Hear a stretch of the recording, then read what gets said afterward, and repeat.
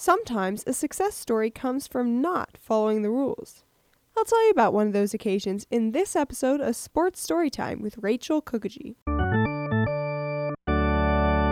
It was Game 5 of the 1951 Stanley Cup Finals.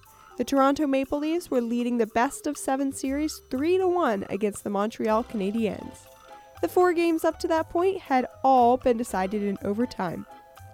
Despite the lead, Maple Leafs general manager Conn Smythe and coach Joe Primo were worried about one particular opposing player.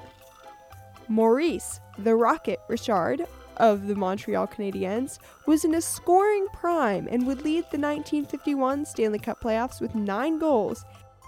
He had scored in overtime to win Game 2, so naturally Primo gave his defensemen special orders on how to stop him in Game 5. Here was the rule. When Richard was on the ice, no Maple Leafs defenseman could skate into the offensive zone. Primo said that breaking the rule was punishable by a $500 fine. And keep in mind, this was $500 in 1951. That's a lot more than what it's worth today. The idea, Roland said, was to prevent a Richard breakaway, especially if they went into overtime. Well, the plan didn't seem to matter that night, though, because up into the final minutes of the game, the Leafs were losing 2-1.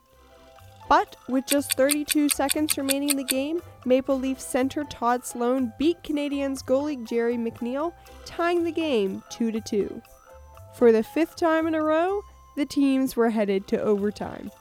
Now was especially the time for the coach's rule to be followed.